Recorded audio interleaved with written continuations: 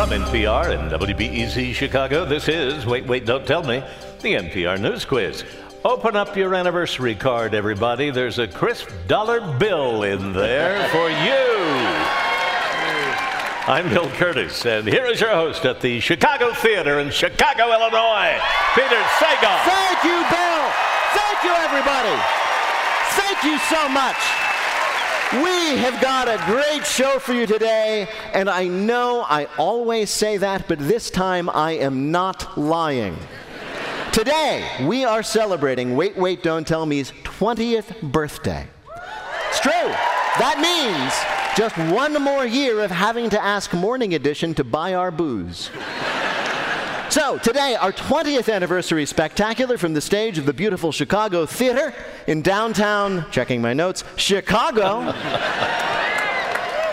Now, we couldn't decide which panelists we should invite on for this show, so we just invited all of them. If you have a favorite, they'll be here. And if there's one you hate, well, wait a minute, we'll swap them out for somebody else. It's a party with all our friends, and that includes you, so give us a call. The number is 1-888-WAIT-WAIT. That's 1-888-924-8924. Now let's welcome our first listener contestant. Hi, you are on Wait, Wait, Don't Tell Me. Hi, this is Jasmine Dorothy Hafner in New York City. In New York City, and what do you do there? I'm an actor and a chess tutor for kids. A chess tutor for kids? Indeed, it's more interesting of the two, isn't it? Yeah. Do you chess tutor to support your acting? Yeah, absolutely. Yeah. And what do you do to support your chess tutoring? That's a good question. Well, welcome to the show, Jasmine. You're going to be playing Who's Bill this time. And joining us for the game are our panelists, Roy Blunt Jr., Peter Grosz, and Paula Poundstone. After 20 years, I'm pretty sure you know how this works. Bill Curtis is going to recreate for you 3 quotations from this week's news. If you can correctly identify or explain just 2 of them, you will win our prize, the voice of your choice from our show. And you'll hear all of them on your voicemail. You ready to play? Yep. All right, Jasmine, your first quote is from former White House Communications Director Anthony Scaramucci. He's an intentional liar. It's very different than just being a liar. That was Mr. Scaramucci trying to defend, yes, defend whom? Was it President Trump? It was, Jasmine. What an amazing, wild guess. You really have to give Donald Trump credit. He is to lying what Charles Lindbergh was to flying. Nobody else would dare go that far. According to the people whose job it is to keep track of the president's lies, their life is a living hell, and they pray for the sweet release of death. Also, the president is lying far more in the run-up to the midterms than he ever has before. For example, just in the last week, he claimed Congress was doing a 10% tax cut before the election when they are not even in session. He said the Saudi arms deal he's so excited about will create 1 million jobs, and that his children would love him even if he was not paying them. Picky, picky, picky. Yeah, I know. He's just going to go out and give a speech and be like, I am Ronald Reagan. No, I am. Please vote for me. And maybe the best Trump lie yet, in reaction to the New York Times saying that he was sharing classified information on unsecured iPhones, Trump tweeted, "That was a lie from an iPhone." It's like, who are you going to believe, me or me? Yeah. I'll be honest, I've been listening to his calls. Really? What's he been saying, Paula? Oh my God, the Chinese must be so bored. I thought also they were like Russian and Chinese spies are listening in, and I literally thought oh, he's probably just calling Russian spies. Like, that's why they're listening. It's very easy to listen to a phone call that you're on the other end of. If you just say whatever comes to mind and it doesn't matter whether, and nobody believes it's true, you don't have to deny it. It's great. I can sing you quickly my plausible deniability song. Please, yes. Say you've been cheating on your diet, or you went out and started a riot. All you have to do is just deny it. Deniability. You don't have to have no humility if you've got deniability. And remember, you didn't hear it from me.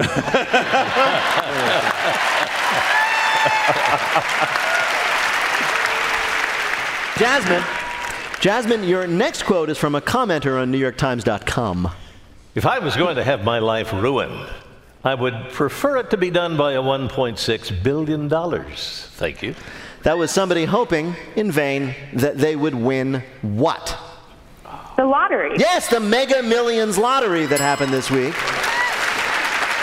Somebody in South Carolina bought a lottery ticket and won $1.6 billion. And all we can say is, please, please do not let it be Lindsey Graham. It's the largest lottery prize ever won by a single person. And if that person is listening, have I ever told you you look fantastic? How would that person be listening to the radio right now?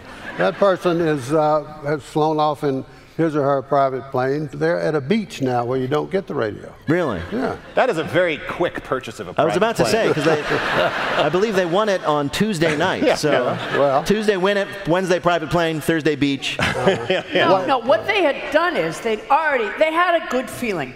So they had already gone to the airplane store and they said, look, I don't have it right now, but on Tuesday, I should have over $1 billion. I don't know how the lottery works. How does the pot build up, and how do they decide, like, when they go, no, we're picking it now? Well, it's a lottery that the more people buy tickets, the bigger the pot comes. And if nobody wins it on a given week, they just roll over all the money, so the pot gets bigger and bigger and bigger and bigger. So they pick each week? Yeah. Twice a week. Oh, they pick twice a week? Yeah. Nobody won. Nobody won? Yeah. Oh. Picture like a big pile of money, and there's like $1 goes in, Yeah. and then another $1 goes in, and then that happens 1.6 billion times. Wow. Did you guys buy any tickets? I did. My son forced me to buy several tickets because he thought it was like very possible. Yeah, sure. Yeah. I bought a ticket and then I went straight to an airplane store and I said, Now you're stuck with an airplane. no, I did that once. And they were like, we don't have any left. The other guy came and he took our one airplane. Jasmine, here is your last quote, and it's about somebody who got let go by NBC this week. Who could have seen this coming? Except for anyone who knew anything about her career. That was the New York Times' James Poniewozik asking the tough question after NBC announced it was letting go of whom? Megyn Kelly. Megyn Kelly, yes! It was just last year that Megyn Kelly left Fox News, where she was known as a fierce interviewer with a strong personality who was only occasionally racist. And she joined NBC, where they hoped that maybe she would dial it down to never racist, but no. This week, she casually commented that she didn't see anything wrong with white people putting on blackface for Halloween because they're trying to be accurate. And as we all know, accuracy is the most important aspect of your Halloween costume. No sexy nurses without at least a Bachelor of Science in Nursing and a Master's in Sexiness. I think also, like, she definitely knew what she was saying because she said it and then couched it with, like, or black people wearing whiteface. Like, yes, that is a problem that is, like, gone unrelated, like, spoken about or something for years. Yeah. She's being removed from the air, but due to her contract, she'll still be paid $69 million. So now there are two ways to do nothing and get rich. Win Mega Millions or go on NBC and give a shout out to minstrelsy. Wow, That's she like- gets $69 million? Yeah. What the hell have I been doing for the last 17 years? I mean, you have to feel a little bad for her because she, of course, alienated conservatives by leaving Fox News on bad terms with the president. And, of course, she's incensed liberals. What do you do if you're a broadcaster and nobody wants to hear from you? Megyn Kelly, congratulations on your new podcast. Does Breitbart have a morning show? She can do that. The Morning Zoo with Adolf and Eva, is that what you mean? Bill, how did Jasmine do in our quiz? 3-0. She did very well. Congratulations, Jasmine. Thank you so much. You've won our prize, the voice of anyone you like on our voicemail. Thanks for playing.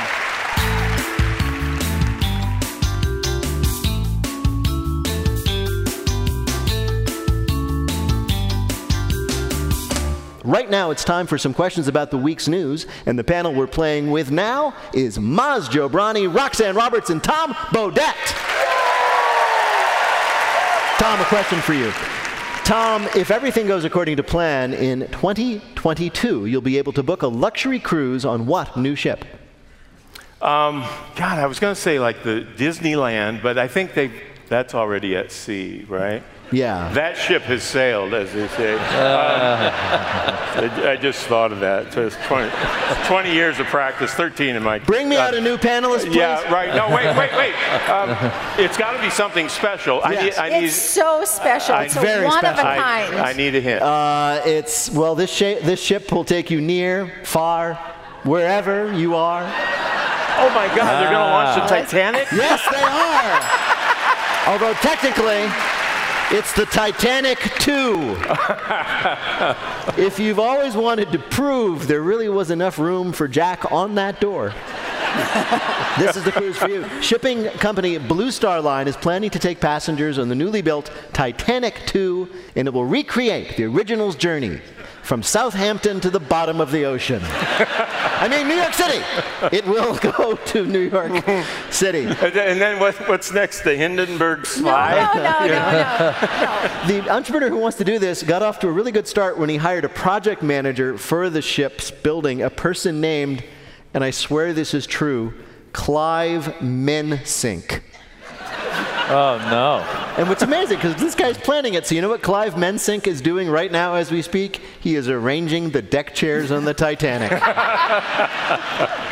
Would you get on that, or would you think, God, the odds are it's going to go down? What are the odds? Wouldn't that suck, though, if you're on that and then it starts sinking, you're like, come on. And then, of course, there's inadequate lifeboats, and they go, we're sorry, totally accurate recreation.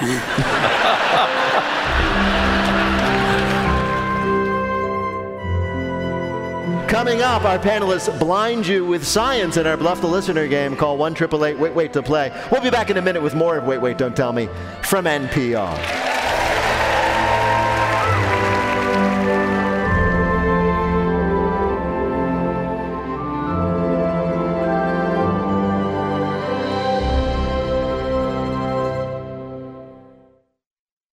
Support for this podcast and the following message comes from Netflix, bringing you a new weekly series, Patriot Act, with Hasan Minhaj. In this topical weekly show, the comedian and Daily Show alum dives deep and covers everything from politics to pop culture with a fresh point of view. Each episode uses comedy to cut through the noise, taking an in-depth look into issues and backed by research. Add him to your watch list. Patriot Act with Hasan Minhaj premieres October 28th, every Sunday, only on Netflix. Hi, it's Terry Gross, the host of Fresh Air. I just interviewed Melissa McCarthy. This is what happens when you corner a rat. You corner me, I will chew through you. I'll chew through you. Yikes, thank goodness she's not that way in person. You can find our interview in the Fresh Air feed. From NPR and WBEZ Chicago, this is Wait, Wait, Don't Tell Me, the NPR News Quiz. I'm Bill Curtis, and here again is your host at the Chicago Theater in Chicago, Illinois, Peter Sagal. Thank you, Bill. Right now, it's time for our Bluff the Listener game, and we'll be playing with our next panel. It is Amy Dickinson, Faith Salie, and Mo Rocca. Call 1-888-WAIT-WAIT to play our game in the air. Hi, you are on Wait, Wait, Don't Tell Me. Hey, Peter, this is Taylor, and I'm calling from Madison, Wisconsin. Hey, how are things in Madison, Taylor? Things in Madison are great. What do you do there in Madison? I'm finishing up some doctoral research, and I'm a part-time pilot, actually. Really? Are you flying commercially, or are you, like, smuggling drugs over the border? What are you doing? Well, I can't tell you that officially, but what I can say is, unlike some Illinois-based airline carriers, we make it a point to be on time. Woo! Airplane burn, airplane burn. Well, welcome to the show, Taylor. You're going to play the game in which you must try to tell truth from fiction. Bill, what is Taylor's topic? Way to go, Einstein. Every now and then, there is a terrible scandal in the world of science. Our panelists are going to tell you about one of those scandals that popped up this week. Pick the one who's telling the truth, and you'll win the voice of the wait waiter of your choice on your voicemail. Are you ready to play? Absolutely. All right, Taylor. Let's hear first from Faith Salie. Dr. Charlotte Clymer and her husband, Dr. Peter Curran, have for decades been known as the sexiest couple in parasitology. They've always worn lab coats that say his and hers, and because their primary focus is on rectal parasites, they love to brag that the more crap they go through together, the stronger their marriage. But when Charlotte shockingly ran off with a hot young research assistant named Chad, Peter wanted revenge. And his revenge has rocked the world of microbiology with a macro court case. You see, when the cuckolded Peter recently discovered 2 new parasites, he decided to name them in honor of his wife's lover. The first is a tapeworm called Cystota hirsuti caudata Chad, which of course is Latin for hairy-ass Chad. The second is a whipworm that causes rectal prolapse, but only lives for 30 seconds. Peter named this species Trichuris prematuris advene Chad, which means early arrival Chad, which is why Chad sued Peter for defamation in Baltimore County Circuit Court. In order for the organism's name to be legally considered libel, the habitual prematurity of the actual Chad's arrival had to be explicitly argued in front of a judge. 4 of Chad's former girlfriends testified to the fact that his, shall we say, personal biological studies often ran out of funding before they could reach a satisfying conclusion. After which, the judge dismissed the lawsuit as frivolous, but a great reminder of the benefits of studying Latin. A lawsuit in which 2 new species of parasite were named for vengeance by a spurned lover. Your next story of a science screw-up comes from Amy Dickinson. Scientists in England have their British knickers in a twist over recent articles published by the British Journal of Sports Medicine that they say show a distinct and slimy pro-butter bias. These articles and opinion pieces encourage, nay, urge, people to stop eating their nutritious bowls of fresh kale and cabbage. Or, the journal suggests, if you must eat your salad, at the very least, you should top it off with a stick of creamy, full-fat butter. No, according to their studies, fatty fat is good for you. The medical journal is edited by a pro-butter cardiologist named Dr. Asim Malhotra, and his stance on fat is so controversial that 168 British scientists have now published an open letter attacking these studies, accusing them of being nothing more than butter-baked baloney. Dr. Malhotra declined to respond to the criticism directly, but he did quote George Bernard Shaw. "I learned long ago never to wrestle with a pig," he said. "You get dirty, and besides, the pig likes it." The doctor might have added, "You could also butcher that pig, render its fat into lard, and spread it onto your morning cupcake." Pro-butter bias is the accusation at a British nutrition journal.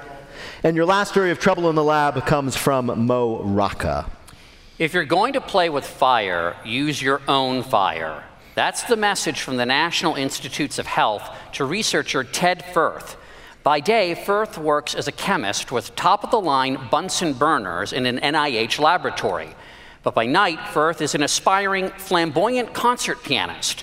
The problem is, Firth can't yet afford a candelabra, de rigueur for flamboyant concert pianists.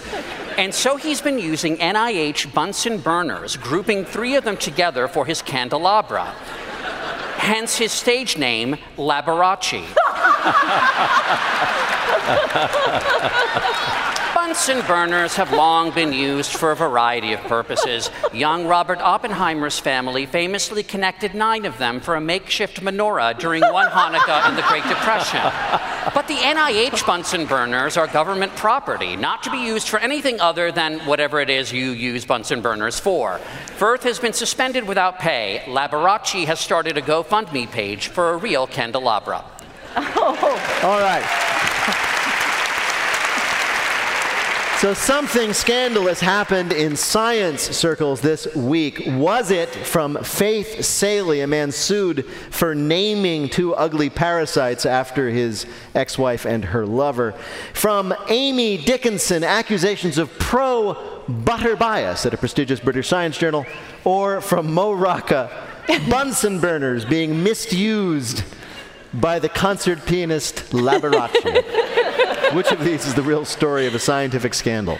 I think the answer is number 2. You think the answer is from Amy, the story of the British Journal, with the controversy over butter? Taylor, it's our 20th anniversary. Come on, man. It's also Amy's, Mo. I mean, need a sympathy for it? all right, well, we actually spoke, believe it or not, to one of the scientists involved with this real controversy. We are not pro-butter or anti-butter. What we take umbrage with is the suggestion that you can have as much as you want. That was Dr. Nicola Guess from King's College London, one of the scientists who accused the Journal of having a pro-butter bias. Congratulations, Taylor, you got it right. Well done. Thank you. You earned a point for Amy Dickinson just for telling the truth. You've won our prize, the voice of your choice, from anyone on our show for your voicemail. Thank you so much for playing with us today. Thank you all. Happy anniversary. Thank you. Thanks, Taylor. Take care, Taylor. Bye.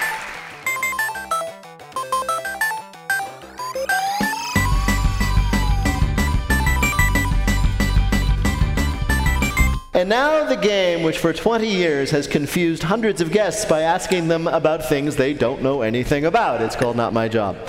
20 years ago, NPR took a big risk by launching our show. They were known for their serious journalism. What would we do to their reputation? I mean, Walter Cronkite had a great run, but he never had to say, "And that's the way it is." And now, a man who stuffed 35 sausages down his pants. So we thought we'd bring on 2 of those legends of journalism and ask how they handled it. Robert Siegel and Nina Totenberg, welcome back to Wait, Wait, Don't Tell Me. Thank you very much, Peter. Thank you, Peter. Thank you. Happy anniversary. So, welcome back. You've both been on our show before. Robert, you retired from after a long career at NPR. I did. I retired in January, yes. And how are you doing? I'm doing whatever I want to do. Yeah, I know. And it's a lot of fun. Well, how are you spending your time? I listen to some radio. I do anniversaries, 20th anniversaries, 30th anniversaries, weddings, bar mitzvahs, birthday parties, whatever you need. Right. Do you, now that you're a listener at home, do you like to write in and correct people's grammar? No, I just talk to the radio. All those people who were shouting at their radios when I was inside the radio, yes. I'm one of them now. Right. Nina, you're still at it, and are you still enjoying yourself after this many years of doing reporting? Most of the time, yes. When I got a great story, yes. Yeah. About the hour 18 that I'm on the air, and there have been a lot of those lately. Yeah. It gets a little old. Yeah, well, I do know that one thing, you've been covering the Supreme Court for many years, but the party scene there is about to get lit. It's been lit before. I know. I do want to ask you, so 20 years ago, NPR started this show, this humor show, and you guys were, I don't know, the backbone of NPR's serious reputation. What did you think of it? I thought it was just great. I loved it, and I loved to be invited, and that we have all these great people here, and you. I don't know if the listening public knows this, but everybody at NPR, most especially Nina and Robert, but not only them, actually have tremendous senses of humor, and kind of, I know this, you wish you could indulge it more on the air. So we wanted to ask you now to go back to some stories and see if there's anything you wish you had been able to say. Do you realize how many people have a job to keep us from saying what we might say? I understand that. I've seen them. That's a profession. I used to watch you. Including you once. That's right. I was in that. Including you once. What happened? What happened? Line of work. I was hosting All Things Considered, and somebody handed me live on the air what I was supposed to say, the intro to a Robert Krulwich piece, and their hands had moved on the typewriter. And so it was gibberish. Right. That was the only thing wrong with the copy, as I recall. It's utter gibberish, otherwise it was French. I looked at it, and I had not, at that point, done a lot of hosting, and I looked in the booth, and I said, I can't read this. And pointed at the booth to play the piece. Right. He was then the news director or vice president for news or whatever bloody title they gave you in those days. Yeah. And he called me to his office. Yes. And he could barely conduct my reprimand because he was laughing so hard. And I said to him, well, what should I have done? And he said, you could have said, we're having technical difficulties. That's right. That's right. And I have ever since used that. If you hear me say, we're having technical difficulties. That means I don't know what the freaking hell is going on. You two are so famous to many people, but a very specific group of people. And you're also not recognizable. Like we have to close our eyes to be like, oh, there are those famous people, right? So what is the funniest or most memorable fan encounter you've had? I remember there was a period when the typical Washington cab driver had a graduate degree from a university somewhere in East Africa or in the Horn of Africa. And they drove around all day, and they all listened to NPR nonstop. And I must have had, in the course of a couple of months, 3 different cab drivers with whom I had the following conversation, which was, you're Carl Castle? I would say, no, I'm on the episode. Scott Simon? No, I'm Robert Siegel. Oh, Robert Siegel! Says, your coverage of Eritrea is not very good. Well, Robert Siegel and Nina Totenberg, we are delighted to have you here, but you know the drill. We have asked you here to play a game we're calling Robert Siegel, meet actual seagull.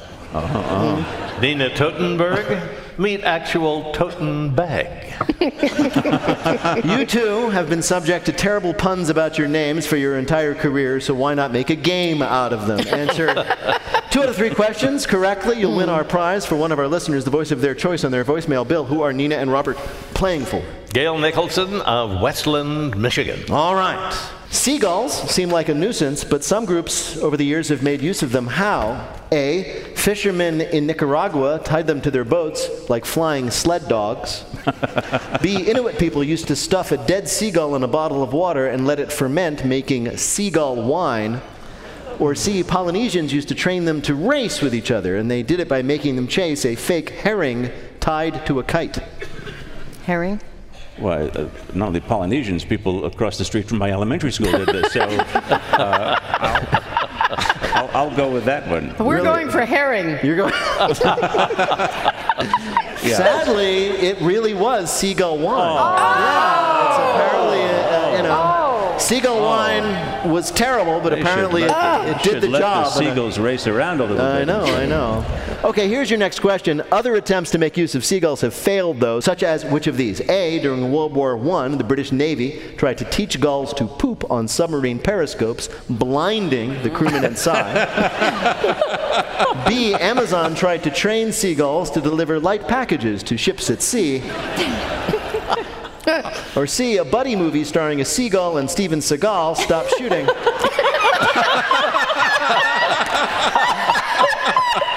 When Steven Seagal sexually harassed the seagull and it quit.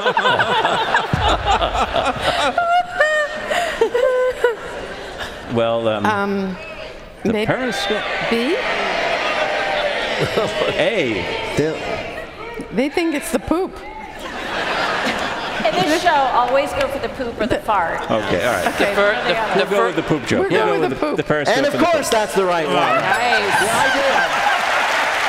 The idea was they would train these seagulls by coating a fake periscope with food, and the idea is the seagulls would then see one, swarm it, poop about it, and that would end the German threat. It worked with my windshield. Yeah, there you go. So your last question, if you get it, you win, is of course now about tote bags. Good.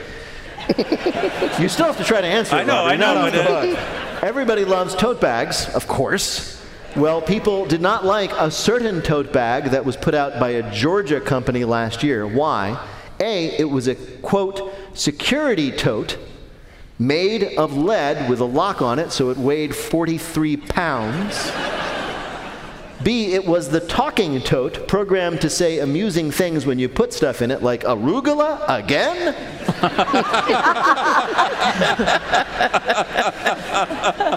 Or C, thanks to an error, it praised Hitler on the side. It's the third one. It's the Hitler one. It is, in fact, the Hitler one. The tote bag was supposed to say, my favorite color is glitter, spelled in glitter. But due to a really poor choice of a cursive font the word glitter really looked like the word Hitler. So it seemed to say, my favorite color is Hitler, and spelled in glitter. Bill, how did Robert and Nina do in our quiz? They did brilliantly. 2 out of 3. 2 out of 3. Robert Siegel and Nina Totenberger, NPR legends. Robert is now walking into people's homes and listening to them. Nina is polishing her Brett Kavanaugh impression. Robert and Nina, thank you so much for joining us for this special show. Robert Siegel, Nina Totenberger. In just a minute, wedding bells are ringing in our Listener Limerick Challenge. Call 1-888-WAIT-WAIT to join us on the air. We'll be back in a minute with more of Wait, Wait, Don't Tell Me from NPR. Support for NPR and the following message comes from ZipRecruiter, the smartest way to hire. ZipRecruiter's powerful matching technology finds the right people for you and actively invites them to apply. That's why ZipRecruiter is rated #1 by employers in the U.S. based on hiring sites with over 1,000 reviews on Trustpilot. And right now, listeners can try ZipRecruiter for free at ZipRecruiter.com/wait. Election Day is just a few weeks away, and some are saying it could be a year of the woman. We're talking to Democrat Stacey Abrams and Republican Elizabeth Heng, 2 women trying to excite their parties in 2018. That's next time on It's Been a Minute from NPR.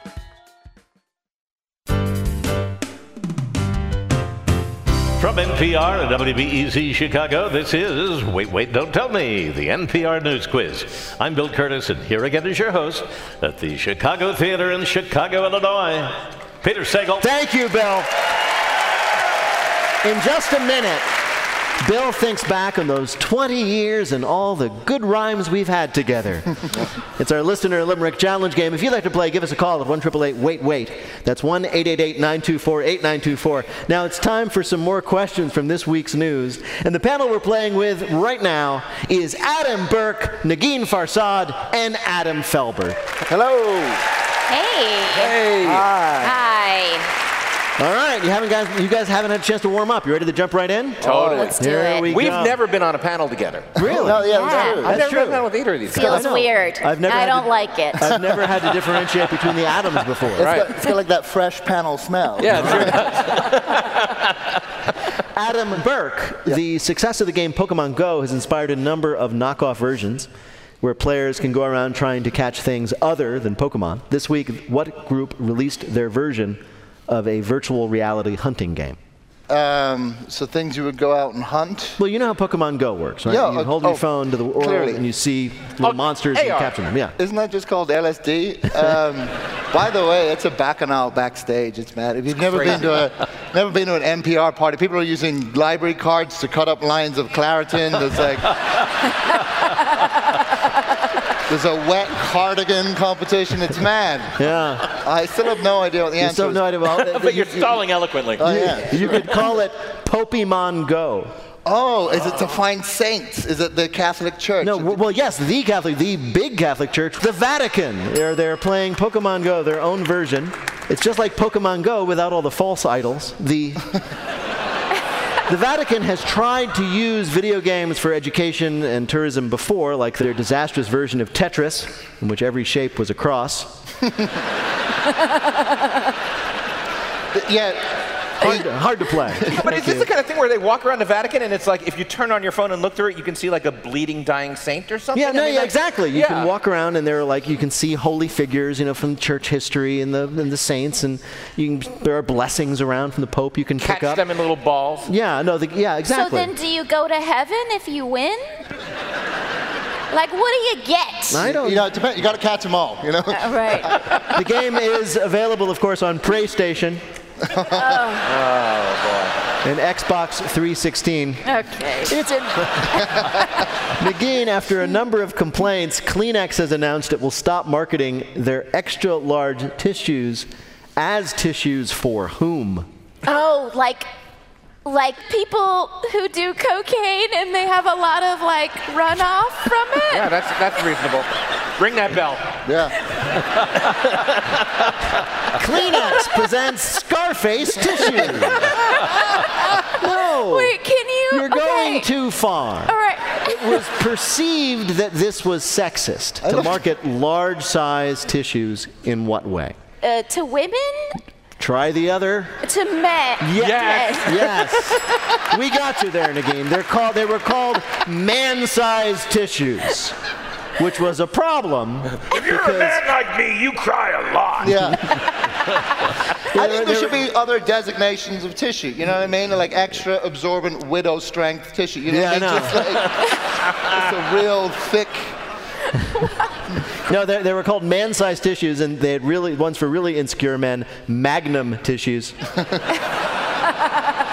Or like, those are ribbed. No, no. But like for real masculine men, for Proud Boys, it's just an empty box. Right. Yeah. You cry on your own face, damn it. You open it up, it's just a picture of your dad looking at you disapprovingly. And my cat's in the cradle and the silk.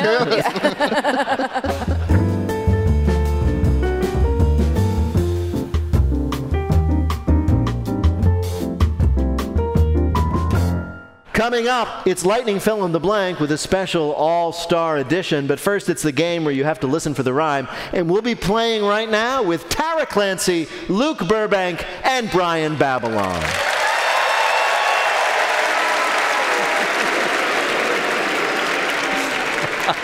If you'd like to play on air, call or leave a message at 1-888-WAIT-WAIT. That's 1-888-924-8924. Hi, you are on Wait, Wait, Don't Tell Me.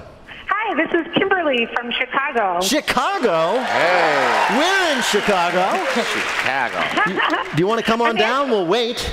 I'm actually only a few blocks away. I'm right across from the merchandise mart in my office. Oh yeah, and what do you do here?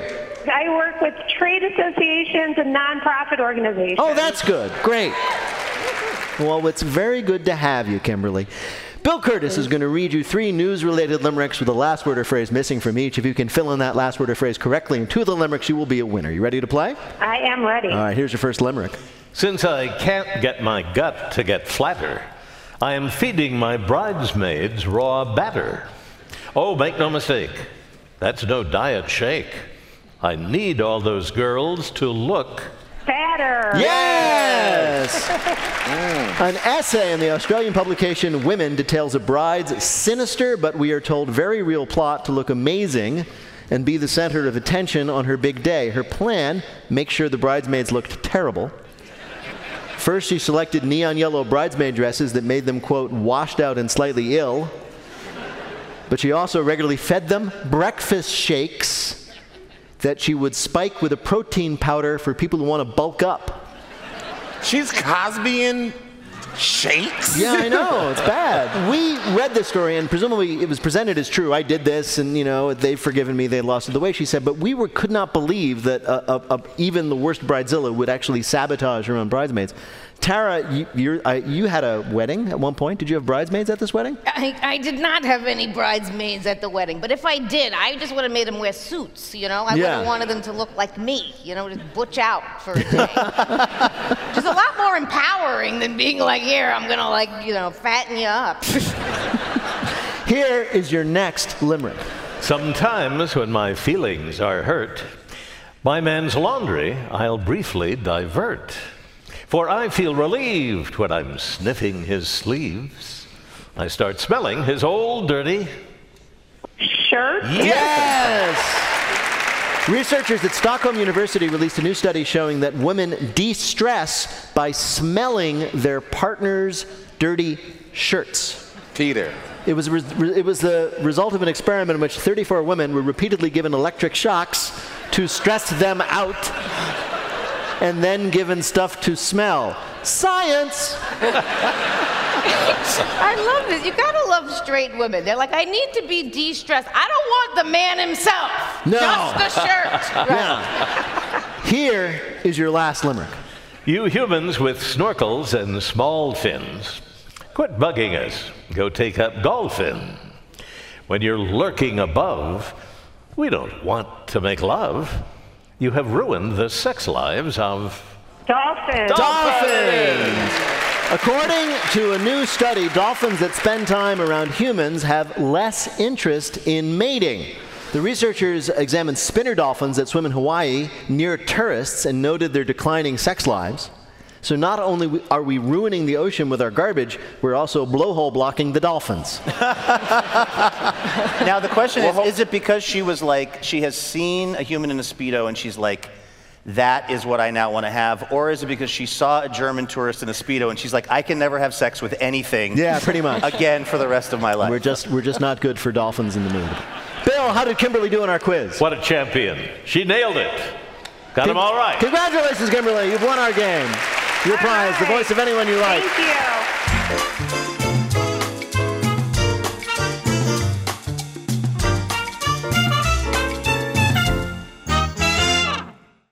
Support for this podcast and the following message comes from MailChimp.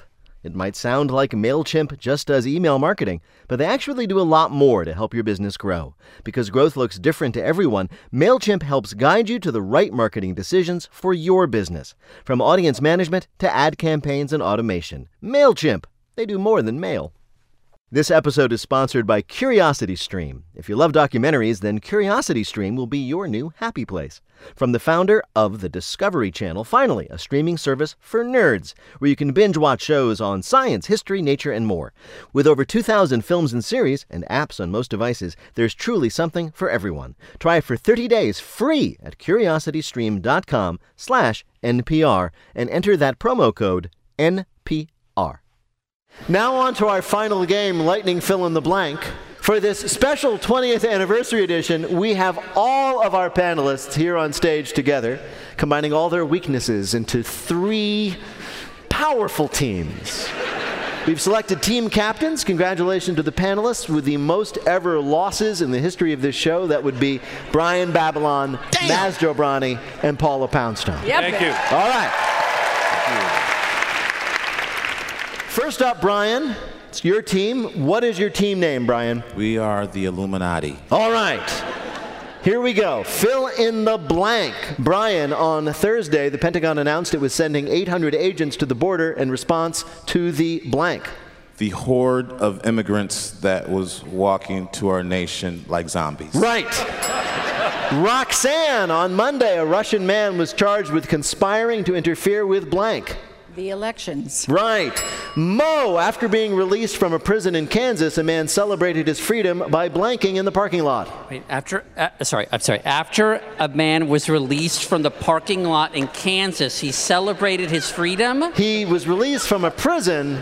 He was released from a prison. He was released from a prison, and then he went to the parking lot. The rest of you can leave. Mo and I will work this out. No. So, wait, hold on. No, a man was released from prison. Of course he celebrated. But what did he do to celebrate in the parking lot? He committed a crime and got arrested. He did. He stole a car. Nagin! On Wednesday, the blank. On Nagin on Wednesday, the blank closed 608 points down, erasing the gains made in 2018. The Dow Jones. Yes. Tom Bodette, this week a woman rushing to get to a meeting at a mall in China was delayed when she blanked. I knew I was going to get this question. I knew it. When this guy got out of prison and he stole her car. No! She didn't make the meeting on time because she fell into the mall's Shark Tank at feeding time. What? Now, a lot of you are probably asking, why the hell is there an open Shark Tank in the middle of a shopping mall? And really, your first question should be, is that woman okay, you monsters? Yeah. I'm glad I didn't know the answer. She is fine. She swam around with the sharks, which were like, oh my God, they deliver, but they didn't act on it. This was in China? This was in China. Where Maybe that's their version of the show Shark Tank. That's true. She fell in. There's a bunch of sharks. Mark Cuban. Who knew? Bill, how did Brian's team, the Illuminati, do on our show? Well, they got 4 right for 8 more points, and that puts them in the lead. Wow. We need it. Wow. All right. Next up is Maz Jobrani's team. What's your team name? Our team is Mount Perf, otherwise known in French as Mont Perf. Mont Perf. All right, Mont Perf. Here we go. Fill in the blank. Maz, this week, President Recep Erdogan called on Saudi Arabia to let Turkey adjudicate the death of journalist blank? The Khashoggi. Yes, Khashoggi. Faith. On Sunday, thousands took to the streets in London to demand a new vote on blank. Brexit. Right. Peter, this week a GOP congressman in Illinois regretfully declined an invite to meet President Trump, saying blank. Okay, sorry, there was a fish who rode a bicycle in a storm? Is that, no? No, he said he'd already agreed to march in the Sycamore Pumpkin Fest parade. Roy, following a surprise third quarter profit, shares in electric car company blank jumped by almost 10%. I don't want to just say one word. I mean, I've been waiting back there, I've been waiting here. Tesla. Tara, a waitress at a family restaurant, ended her very first day in the job surrounded by police after she accidentally blanked. Fainted. No, she accidentally pressed the 911 emergency call button 348 times. We're all nervous. On your first day at work, you do nervous things. Maybe you click a pen or you reorganize the papers, and then she saw this small button near the register, so she just started pressing it. She kept pressing it throughout the day, never realizing every time she did it, she was calling the police. They ended up surrounding the restaurant with guns drawn. In any event, residents of her town are happy to know that if they need the police, they only need to call 911 348 times, and they'll be right there. And they will finally show up. How did Maz's team, Malpayoff, do on our show? 3 points, 6 more. That means they trail Brian's team. All right. Now, our last team. We got this, Danforth dancers. All right. So this is Paula Poundstone leading the Danforth dancers. Bill, how many does Paula's team need to win? 4 to tie, 5 to win. All right. 4 to tie, 5 to win. Here we go. Fill in the blank. Paula, on Monday, it was reported that the Trump administration was considering narrowing the legal definition of blank. Marriage? No, in this case, gender. Amy, on Wednesday, a federal judge ordered election officials in blank to stop rejecting absentee ballots with mismatched signatures. Oh, the great state of Georgia. In fact, you're right. Adam Burke, a town in Florida, has become the first U.S. city to use a fully autonomous school bus. They celebrated another milestone this week when they became the first U.S. city to blank. I have fully autonomous school children. No. They're the first town to have the federal government tell them to stop using the fully autonomous school bus. That's crazy. Luke Burbank. This week, Colorado broke $1 billion in legal blank sales, generating $200 million in tax revenue. Is there a Shark Tank involved? No. Marijuana, Luke. Oh, that was my second guess. I'm sure. And Adam Felber, the wedding of Taylor and Kern Lehman was announced in the New York Post this week, along with the headline blank. Couple falls into Shark Tank. No. I married my best friend's dad, and now I'm her stepmom. Yeah. Despite a 25-year age difference and the awkwardness of asking your best friend to call you mom, Taylor says the two make a great couple, noting they like the same music and are both old souls. Mr. Kern is also physically old. Bill, did Paula's team do well enough to win? No. They did get one right. One right. It's Brian. Brian's team. Congratulations. Thanks again to Wix for sponsoring our 20th anniversary live show, and special thanks to Barry Sorkin and Smoke BBQ in Chicago for feeding us. Wait, Don't Tell Me is a production of NPR and WBEZ Chicago in association with Urgent Haircut Productions, Doug Berman, Benevolent Overlord. Philip Godica writes our limericks. Our public address announcer is Paul Friedman. Our house manager is Tyler Green, assisted by Simon Tran and Mary DeOlio. Our interns are Zoe Lowenberg and Catherine Coates. Our web guru is Beth Novi. BJ Liederman composed our theme. Our program is produced by Jennifer Mills, Miles Dernboss, and Lillian King. Our 20th anniversary present is Peter Gwynn. Special thanks to Katie Burke. Technical directions from Lorna White. Thanks also to Nick Gibson and Gary Yeck and Timothy Powell of Metro Mobile. Our business and ops manager is Colin Miller. Our production coordinator is Robert Newhouse. Our senior producer is Ian Chillog. And the executive producer of Wait, Don't Tell Me is Michael Danforth. All right, Bill Curtis, tell us what will be the top story on the 40th anniversary edition of Wait, Don't Tell Me. What'll happen in 20 years? We'll all meet up right back here at the Chicago Theater for a big old party. And if any of us are still single then, we'll get married to each other. Thank you, Bill Curtis. Thanks also to all of our panelists, every single one. WBEZ Chicago, the staff and crew of the Chicago Theater. Thanks to our fabulous audience for coming out to celebrate with us. Thanks to all of you for listening. I am Peter Sagal, and we'll see you in 20 years. This is NPR.